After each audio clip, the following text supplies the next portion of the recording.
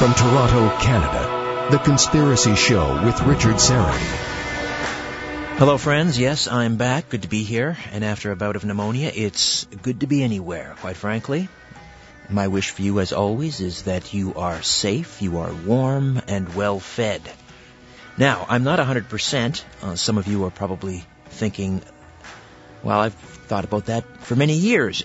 Richard Serra is not 100%, granted, but I'm not referring to my mental state. Actually, I'm just my energy level is not quite there, and my voice is still a little on the thin side.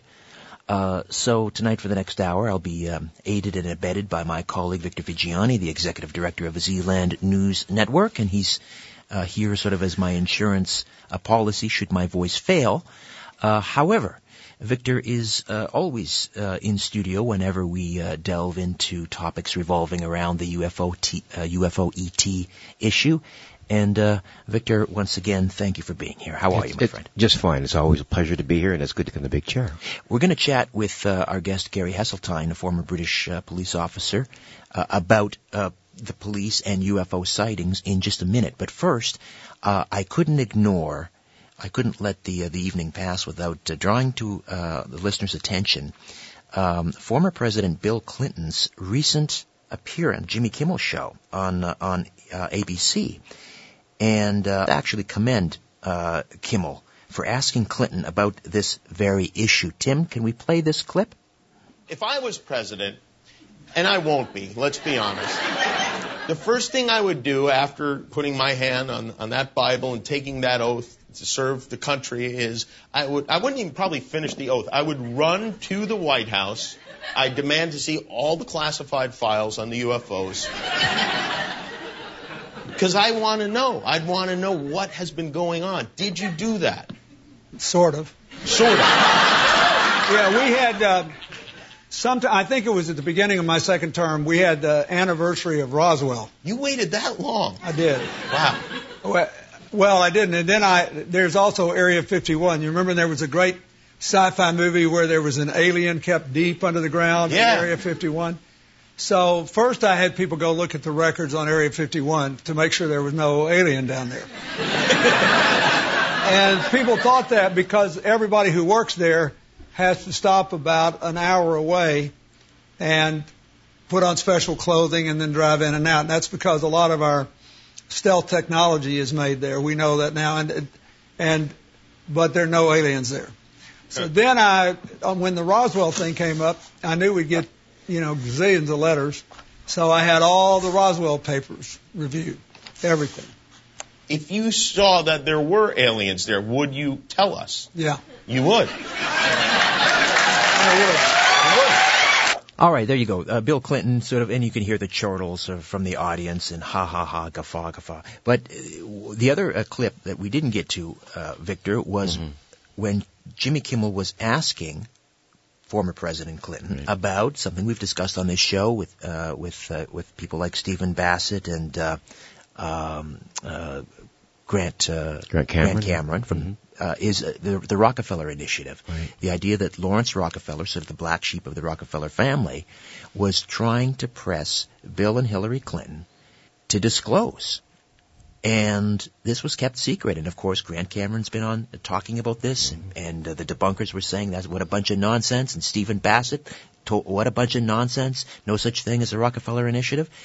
For the first time, President Clinton has actually acknowledged that is real. Your thoughts? This is a massive step forward, and I just I played a little bit of it this afternoon before the show, just to listen, and it is, believe it or not, despite the guffaws and the laughter in the background on the Jimmy Kimmel Show, this is a very, very serious matter. When the president, or former president of the United States, acknowledges that Lawrence Rockefeller engaged him with a series of letters. Actually, the total number of letters was about 53, not just from Rockefeller himself, but in the full exchange between Jack Gibbons and a number of other people in the White House and the Office of Science and Technology. 53 separate letters, including ones from Carl Sagan and other dignitaries. Billy Graham was one of them, exhorting the president to relieve the truth embargo, to stop the secrecy. It's time. In one of the letters that Rockefeller wrote, Mr. President, it's time for us to end the secrecy on. You know that we are keeping secrets about the UFO issue, and these letters went back and forth, and it was a real initiative. And John Podesta, after his term in the White House as Chief of Staff, came forward at the Washington Press Club and said exactly the same thing. It's time to end the secrecy on this. So what Clinton is doing here, he's opening the door for the media to say, listen, there's a big hint here. Pick up on this, folks. Yeah, and do it on a comedy show so it seems rather benign. Just slide it right in. So we're moving ahead slowly. Well, listen, here's someone else who has worked tirelessly to end the UFO ET truth embargo.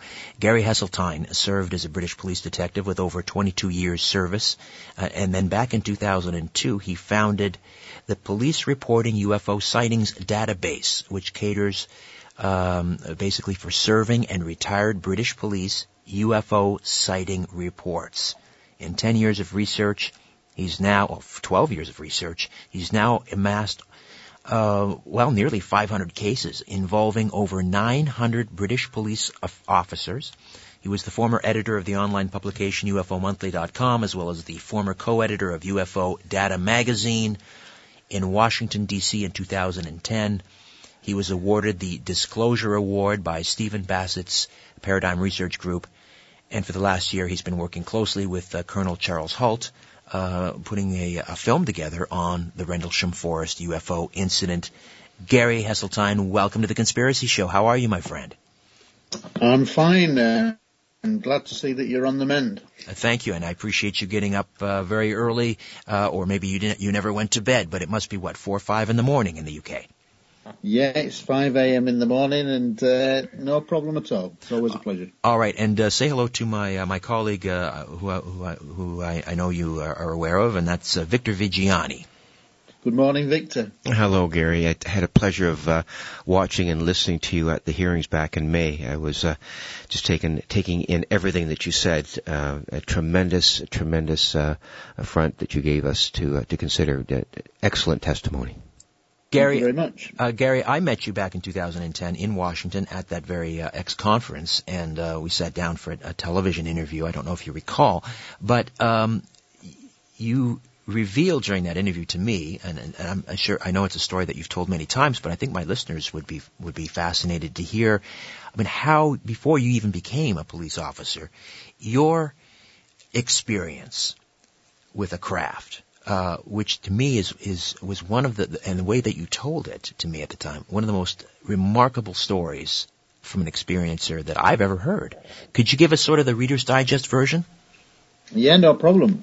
My history of this subject really begins with a childhood sighting at the age of 15 in my hometown of Scunthorpe in Lincolnshire, in England. And at the time it was a balmy summer's night. All the stars were out, which you don't get many of these kind of nights in England due to the poor weather that we generally have. But there was all the stars were out, not a cloud in the sky, lovely evening. And I was walking my then girlfriend home, called Dawn, and we were walking along a long narrow footpath that essentially dissected my, as you would call, high school fields on the left, and on the right side were some garden allotments, a large garden area. And so essentially we were in the middle of the darkest part of the pathway, and in the distance we could see housing that was at the end of the path, which was all lights. All the lights were on. It was about 9 p.m. in the evening. And as we got to about halfway down along this footpath, we suddenly noticed that there was a bright white light at about a 60-degree angle moving from our right to left up into the sky ahead of us. Now, we watched it. There was no distinct shape. It was just a bright white light, but it was much bigger than the background of stars. And the puzzling thing was that there was absolutely no noise. It was very slowly moving, kind of gliding. And if you can imagine that if you're on a forward direction and the path is moving ahead of you, then this object passed us from right to left across our path. But as soon as the object passed by us, all the housing lights, the electricity in the distance was cut off, akin to a power cut, plunging the distant view into darkness. Now, immediately, and rightly or wrongly, my girlfriend associated the light with causing the power cut, and she became visibly frightened. We watched pretty much in awe as this object was moving further away to our left, but very slowly, when there was a second power cut behind the area of the object's flight path. So the area is absolutely plunged into darkness. Now, the object was generally heading very slowly in the direction of where I lived. At the time, I was walking my then girlfriend home. Now, I had my bicycle with me, so I said, get on the bike, onto the crossbar, and I will ride you back to your house. So two of us on the bike, a Lincolnshire term called croggering, two of us on the bike, rode down the end of the alleyway, and sure enough, her house was round a couple of corners in total darkness because of the power cut. I dropped her off, literally just dropped her off, and then raced like mad along the same alleyway, trying to take a shortcut to try to catch up with the light. Now, because the angle that it was moving, I was able to do this, and eventually I get onto a long road called Grange Lane South, and I have this distinct memory of going from total darkness into where the electricity was on, effectively from one house to the next on this corner, and going from darkness into where the light was still on. And as I did so, I glanced over my right shoulder to see that I'd got ahead of the light by taking this shortcut and by racing like mad, and the object was just behind me. So I'd gone into the electricity area. I ran round two corners, dropped my bike outside my house, rushed in to the living room to see my parents, who were having a cup of tea, supper time, and I said, come outside, I think there's going to be a power cut caused by this strange light. And they just looked at me bemused, as you would, didn't get up. So I raced through the hall, through the kitchen, through the back door, into the backyard, turned around to look back at my semi-detached house, just in time to see the object move over my rooftop. I put my arm up in the garden, straight above my head, like you're saying, yes, sir, yeah, I'll answer that question. And I put my hand up, and no sooner did that object pass by my arm, past the 90 degrees as it were, and the whole area behind the flight path was plunged into darkness, including my house. The entire area was plunged into darkness. Now, how could I predict a power cut? And it was from that time that I realised that that object must have, from second by moving to a second geographical position, must have interacted with the power grid. Gary, we'll take a time out. We'll come back and we'll talk about the police reporting UFO sightings database, which you created back in 2002, and get into a discussion about how police handle UFO sightings on either side of the pond. Victor Vigiani from Zealand News Network in studio, Gary Heseltine on the phone from the UK. Here on The Conspiracy Show, don't go away. With some amazing stories that you will not hear in the mainstream media. But let's get back to the police and UFO sightings. Victor, take it away. As a police officer, Gary, in the context of the very detailed story you just told, how old were you at the time, approximately? 15. Okay, so you're 15 years old. Years old. Okay, you're 15 years old. You went through some schooling after, and you became a police officer eventually, obviously. The question that I have in mind right now is, in my career as an elementary school principal, I dealt with the police a lot, in terms of parents and students, and just engaged the police department in many, many different ways. And they've always impressed me as very cut and dry, just give me the facts kind of individuals. They don't really have too much room for obfuscation and fudging the facts.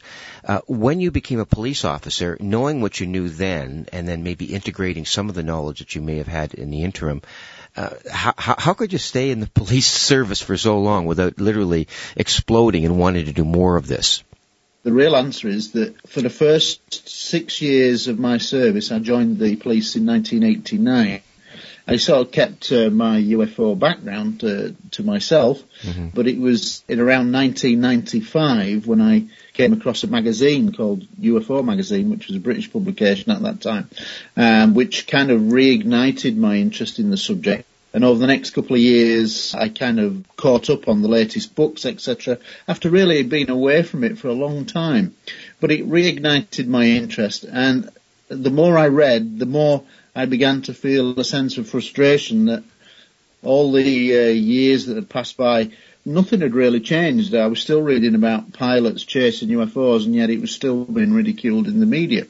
So a sense of frustration grew, and that culminated the creation of the database in 2001.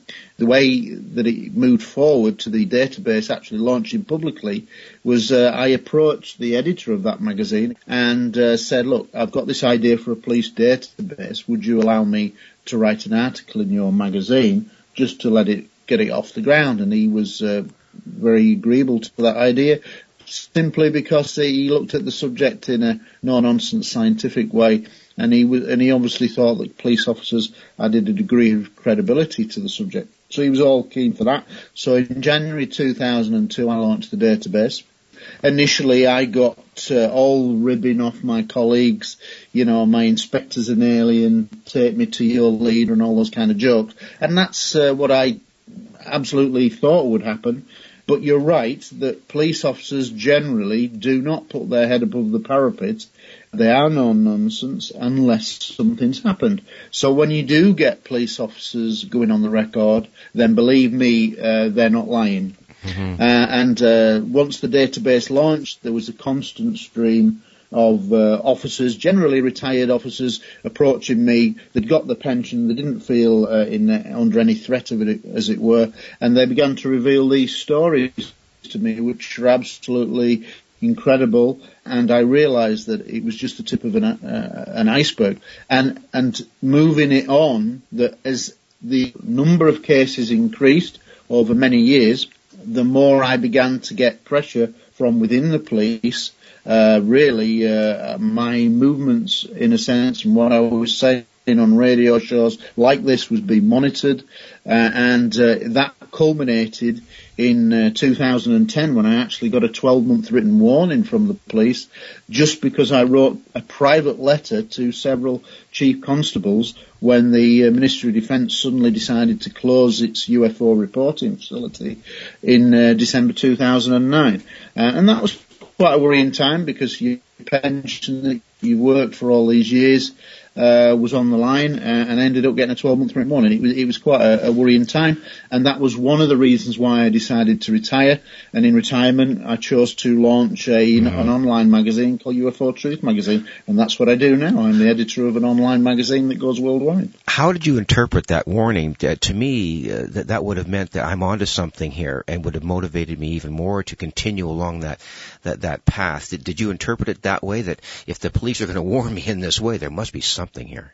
It was always obvious to me that there was a real reality behind these stories. One of the key things that comes out from 12 years of research is that over 70% of the cases that are on the database, that's 70% of over 450 cases, 350 plus, are multiple police witness cases. Now, that's an impressive statistic on its own. I'm not a big lover of statistics, but that is an impressive statistic to me, because this again strikes at the heart of the skeptics who'll say it's just a blurry-eyed policeman tired in the middle of the night who's got confused, misidentification. When you're getting officers 2, 4, 6, 8, 10, in one case 24 police officers over 6 counties of Britain following objects in the sky, then you're pretty sure that you're looking at something very strange. Gary, I'd be curious to know how the report of these sightings differs from sort of the official paperwork that the police file when they see something, and how they are reporting it on your database. Well, what you've got to realise is that the database caters for 2 specific areas: on-duty sightings and off-duty sightings.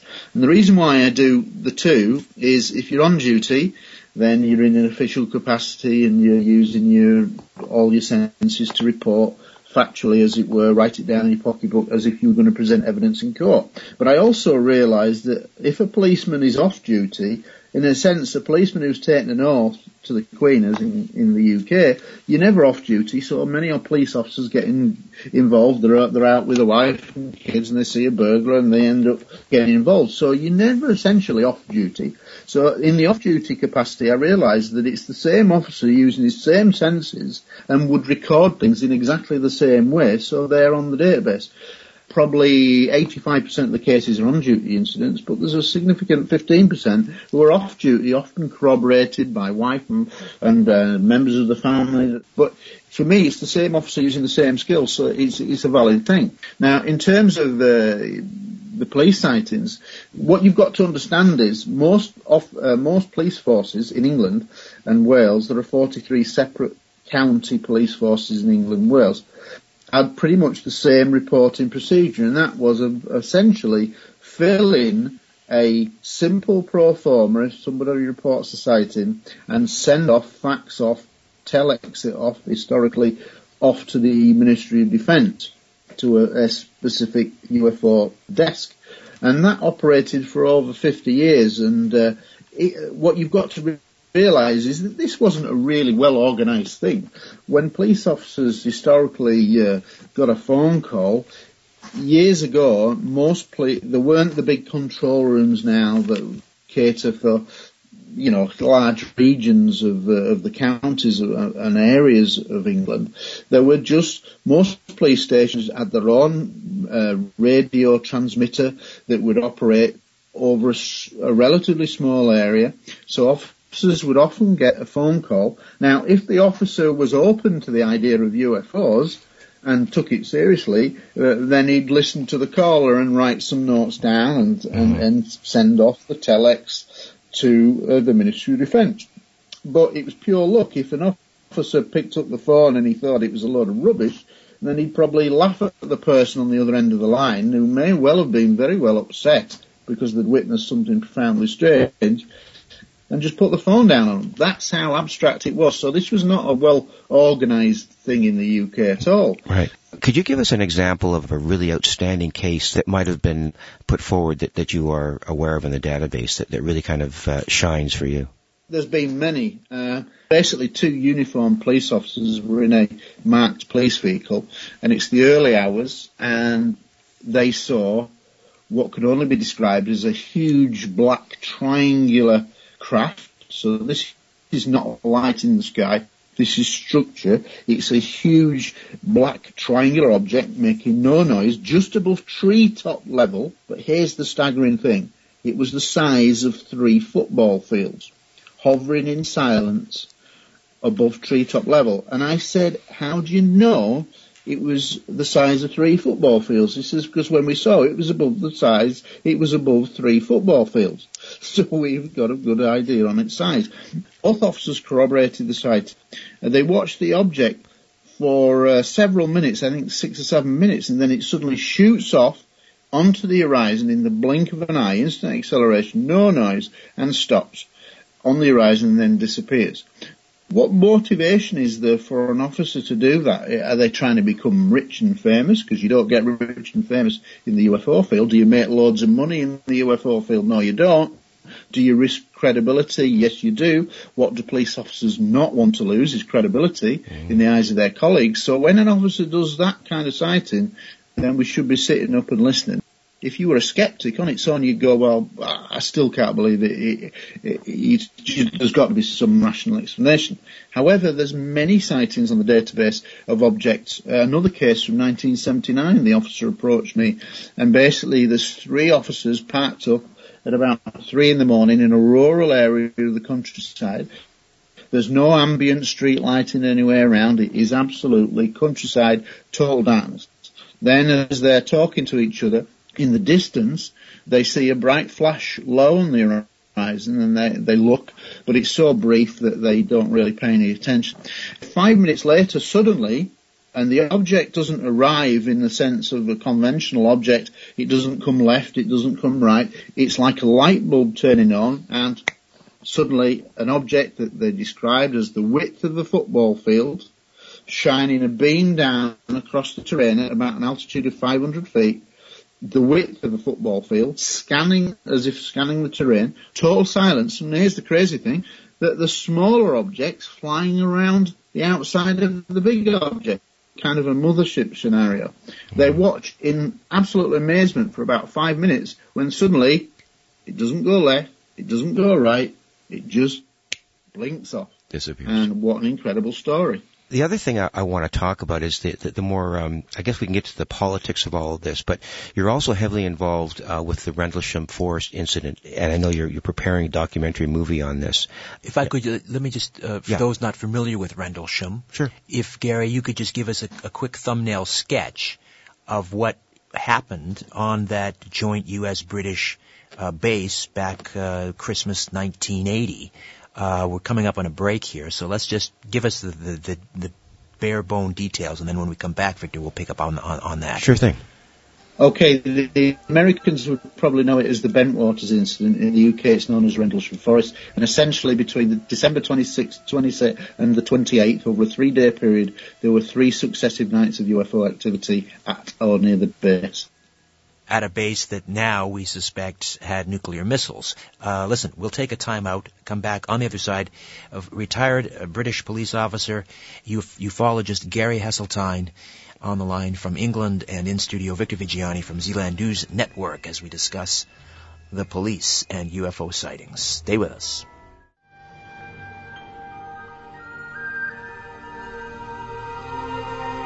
Take a look around.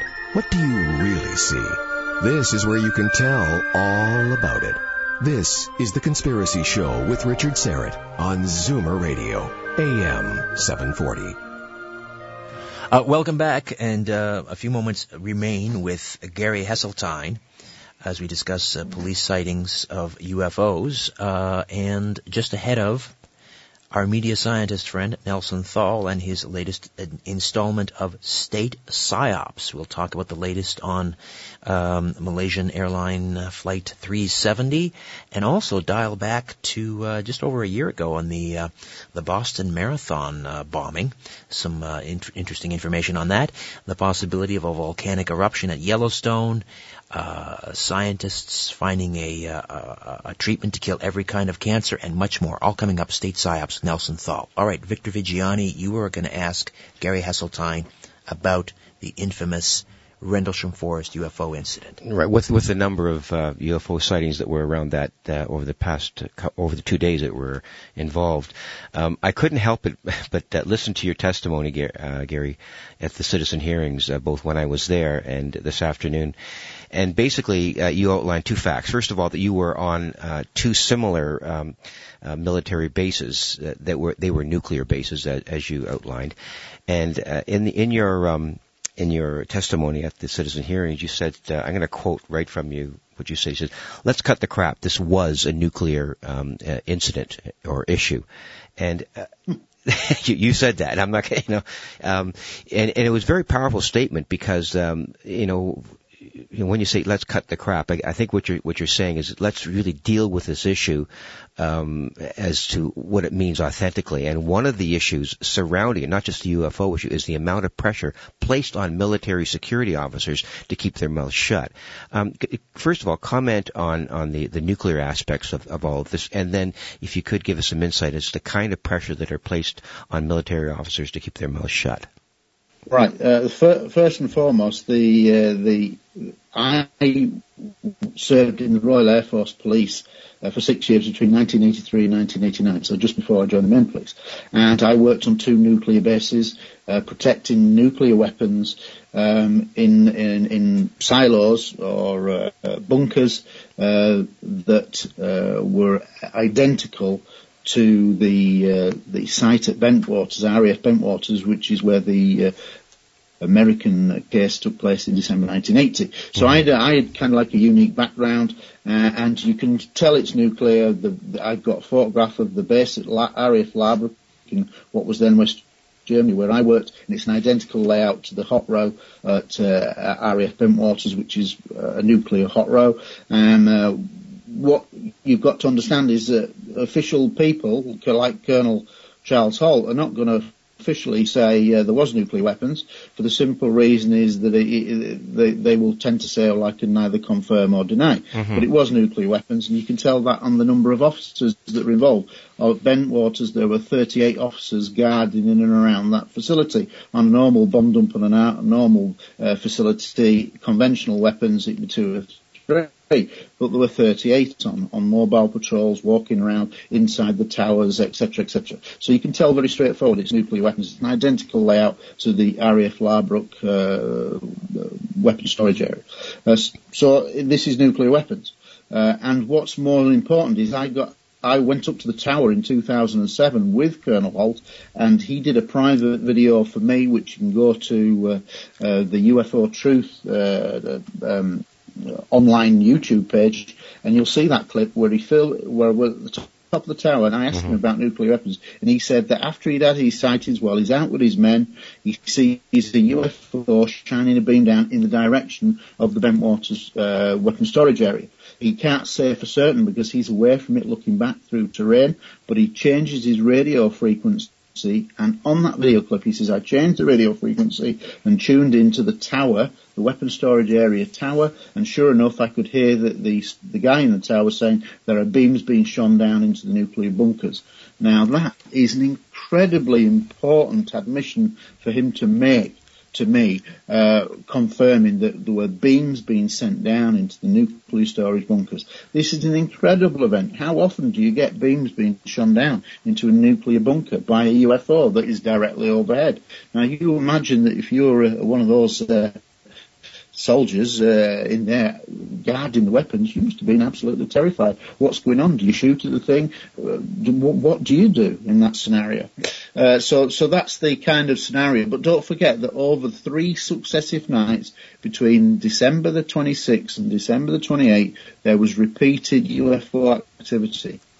And even if you strip away all the personalities, you are still left with an incredible event. And Holt wrote the Holt Memorandum, which was just 3 pages. It was never meant to be a full report. He wrote it to the MOD, and it was just a taster for what he thought would be a full investigation. And the first one said, on the first paragraph, said that it was a landing on the first night.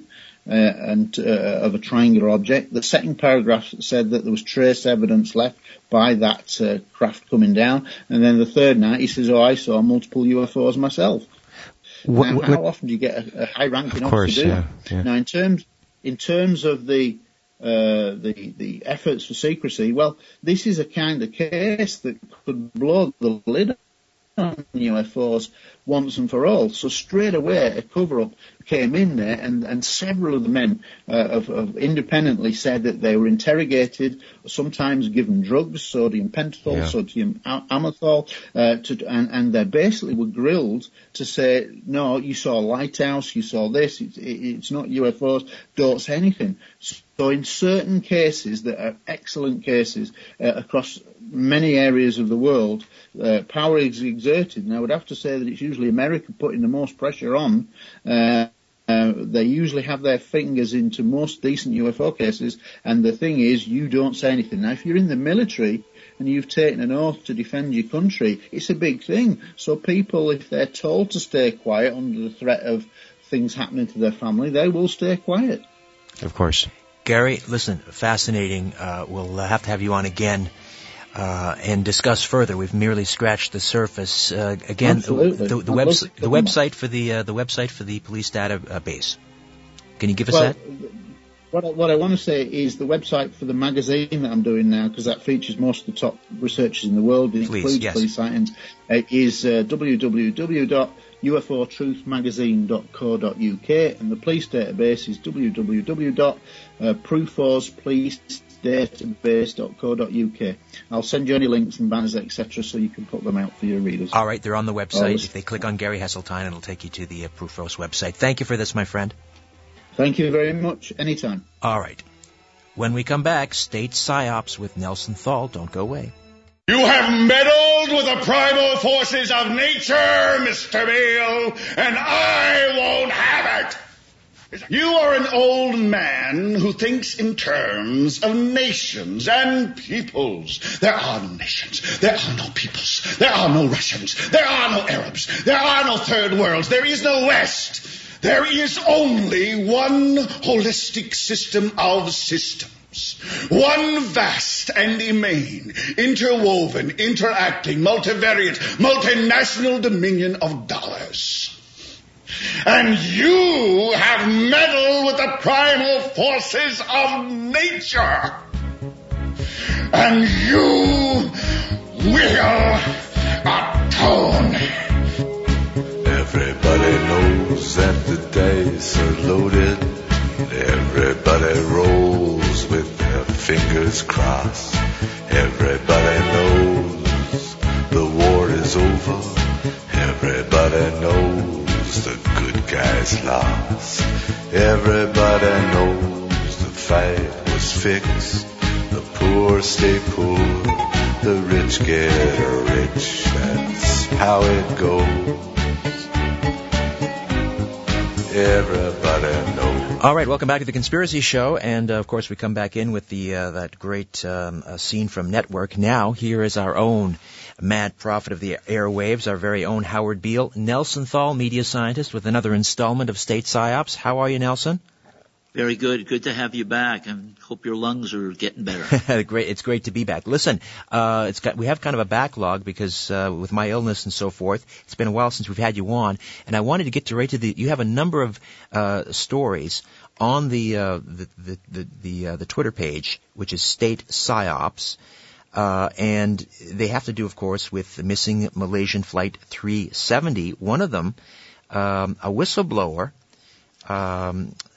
saying that, again, confirming what some of others have said, that the Malaysian airliner's passengers were taken hostage. Where's this story coming from, Nelson? Rich, it's after midnight, as we always say, and the owners of the system are asleep, so we can come out and play here. But we live in an age of gigantic pictorial illusionism and journalistic exaggeration of concealment. And it's just been bombarding the society with it, as I know you and I have discussed over the years. Okay, so, again, this whistleblower, a diplomatic pouch courier, reporting that Malaysian passengers were taken hostage. What can you tell us about that? I think the background on this, Rich, we should talk about is, it was you and I who answered the New York Times ad from Admiral Moore and Benton Parton. And I interviewed the Admiral of the Joint Chiefs of Staff on the ad that he took in the New York Times, which CBS News totally ignored. And I think this was regarding TWA 800. TWA 800. Right. So the top people in the Pentagon told us that TWA 800, and they put a big ad in the New York Times. Everybody could read it in 89. They said that the government's official story was a lie, that it wasn't a spark in the fuel tank, it was a missile. And he said the National Transportation Safety Board altered the forensics and covered it up. So it were heavy charges, and this is the top guy in the Pentagon said that this is going on. Now, so we've been studying KAL 007 aircraft crash, the Dorothy Hunt crash in Chicago, and you start to see a pattern in all of them as to how they run these operations. And Sherman Skolnick, the great American judge buster, who Time magazine wrote the history of American airplane sabotage. And this Malaysian flight doesn't have any of the fingerprints of being a sabotage, like shot down with a missile. Sources say that there's no doubt that this is a hostage taking. Well, further to that, another story that you have up on the State PSYOPs page, and people can click on, if they go to tonight's show, and scroll down to State PSYOPs, they can click there in red bold letters, it says to read full articles, click here. That'll take you to the Twitter page, which is State PSYOPs. The other story that you have there has to do with, further to this hostage type scenario, has to do with a report that Queen Elizabeth II has received a ransom request for those same Malaysian passengers. Now, where is this story coming from? Well, basically, it's coming from the board of directors of the Malaysian Airlines, because you must remember that these planes were all serviced always by BOAC. That in the 50s, the British Overseas Airways Corporation, which eventually was the grandfather to British Airways. They did all the maintenance on the plane, so they had access to this plane. And so you start to follow the money, and that's what we do, Rich. We follow the money, as Ned Beatty said. And this is where the people behind the scenes, the Leo Wantas, the ambassadors. There's retired ambassadors that feed us information. There's retired diplomatic pouch couriers who become important sources in today's mediated world. And there's a lot of people who are retired who want to talk about what's really going on behind the scenes, as you know. So what else do we know? Do we know anything other than that, except that a whistleblower diplomatic pouch courier is saying that he has it on good authority, that the passengers were taken hostage, and that the Queen herself has received a ransom note? Do we know anything more? Yeah, there's a lot that's being reported, and and I think that because we're on only for 15 minutes and covering vast amounts of different operations and black operations going on, that ultimately the beauty of the Twitter site is people can hear sort of a summation from us, and then they can go and read about it on the net. Okay, let's jump ahead. Okay, go ahead. We can get on to a bit later. We can get more into what is going on and what's being reported is going on, and as to why these people were taken hostage, and who's trying to benefit from it. Qui bono is always the question that Sherman Skolnick pointed to look at. Follow the money and qui bono. Who benefits here? Nelson Thall, State Psyops, here on The Conspiracy Show. Now, let's dial back to the Boston Marathon last year. And, of course, we had the horrible bombing. And you're reporting on State Psyops that the FBI apparently asked Samarev, the accused in this case, to work as an informant before the Boston bombing. And this is what his defense is claiming. That's right. And you know, Rich, also remember that let's not forget that what our national leaders say publicly to other national leaders, retired couriers have pointed out, that's not necessarily what they say public is not necessarily what they say to each other privately by handwritten notes given to couriers to deliver to the leaders of another nation around the world. Okay, so this is important for us to recognize what's going on behind the scenes. When you watch this week CNN has flooded the conscious minds of Americans with a psychological maneuvering of people's minds and senses. It's a heavy psyops that they've been involved in, and then of course the Malaysian airliner begs the question: what role and did these people play in this operation that now they have to absolutely bombard the conscious level mind and do a heavy military psyops on the way people think and feel at this time? People like other countries that don't need to saturate their people's minds with what this story's about, they are obviously not guilty. Okay, but the Samayev case in the Boston Marathon bombing, his defense lawyer is claiming that the FBI asked him to be an informant. So what is the inference here? That Samayev basically got caught up in a sting operation, or he got basically he's a patsy. Is that what they're saying? Double agent, triple agent, just like Oswald was an FBI informant, and he had he was a CIA agent as well. All right, let's move along to Yellowstone. Of course, there's been a flood of stories about these, wild animals that apparently are fleeing Yellowstone Park, and has led some people to conclude that the supervolcano beneath Yellowstone is ready to blow because animals have some sort of instinctual, they just know that something's wrong. So you've got these bisons that are leaving en masse and other animals. What are you hearing about a possible eruption at Yellowstone? Well, back in the 2002-2003, I was in touch with Pam Schufert on site, and she was at the edges of where they would allow you to go back then, and she said that the steam was coming out of the earth. So there is a caldera there that is starting to become active more and more. And it's a target of terrorists, of course, because one suitcase bomb thrown into the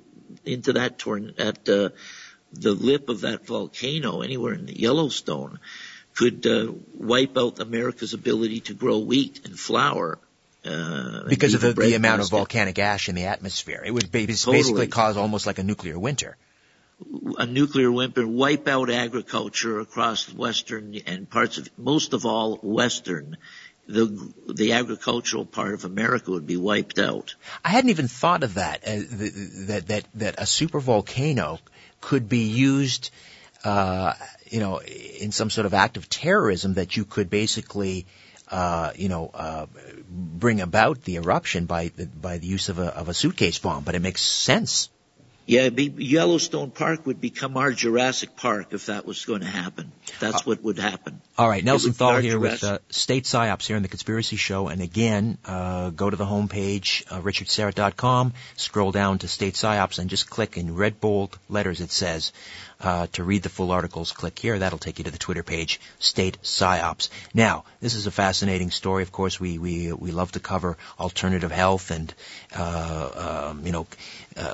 the question of whether there's a cure for this or that being suppressed. You've got a story here about scientists finding a treatment to kill every kind of cancer tumor. What can you tell us about that? Well, of course, we've always said, and we've always had it passed down to us, that the Rockefellers created the cancer industry as a money-making operation, and that nothing was developed that they didn't have a antidote for the board of directors. And it seems now, under electric conditions, everything's being flushed out in the open, like McLuhan said, and these things are starting to come out, the fact that there are antidotes to these. These are all manufactured diseases. And where are these scientists that are claiming to have found this treatment? Good question. I'm sure the article, our sources make, you're not going to find out. They're not going to make themselves evident. You know, Richard, so many people who've developed the water generators, guys working in their backyard, there's a death list there of people that when they go to the patent office and license a particular machine that's threatening to the oil cartel guys who control the patent office, they go out and they'll kill the guy. All right, until next time. My thanks to Nelson Thall, Victor Vigiani, Gary Heseltine, Tim Spreen. Back next week with a brand new program, and it's great to be back, and thank you all for your ears. Good night.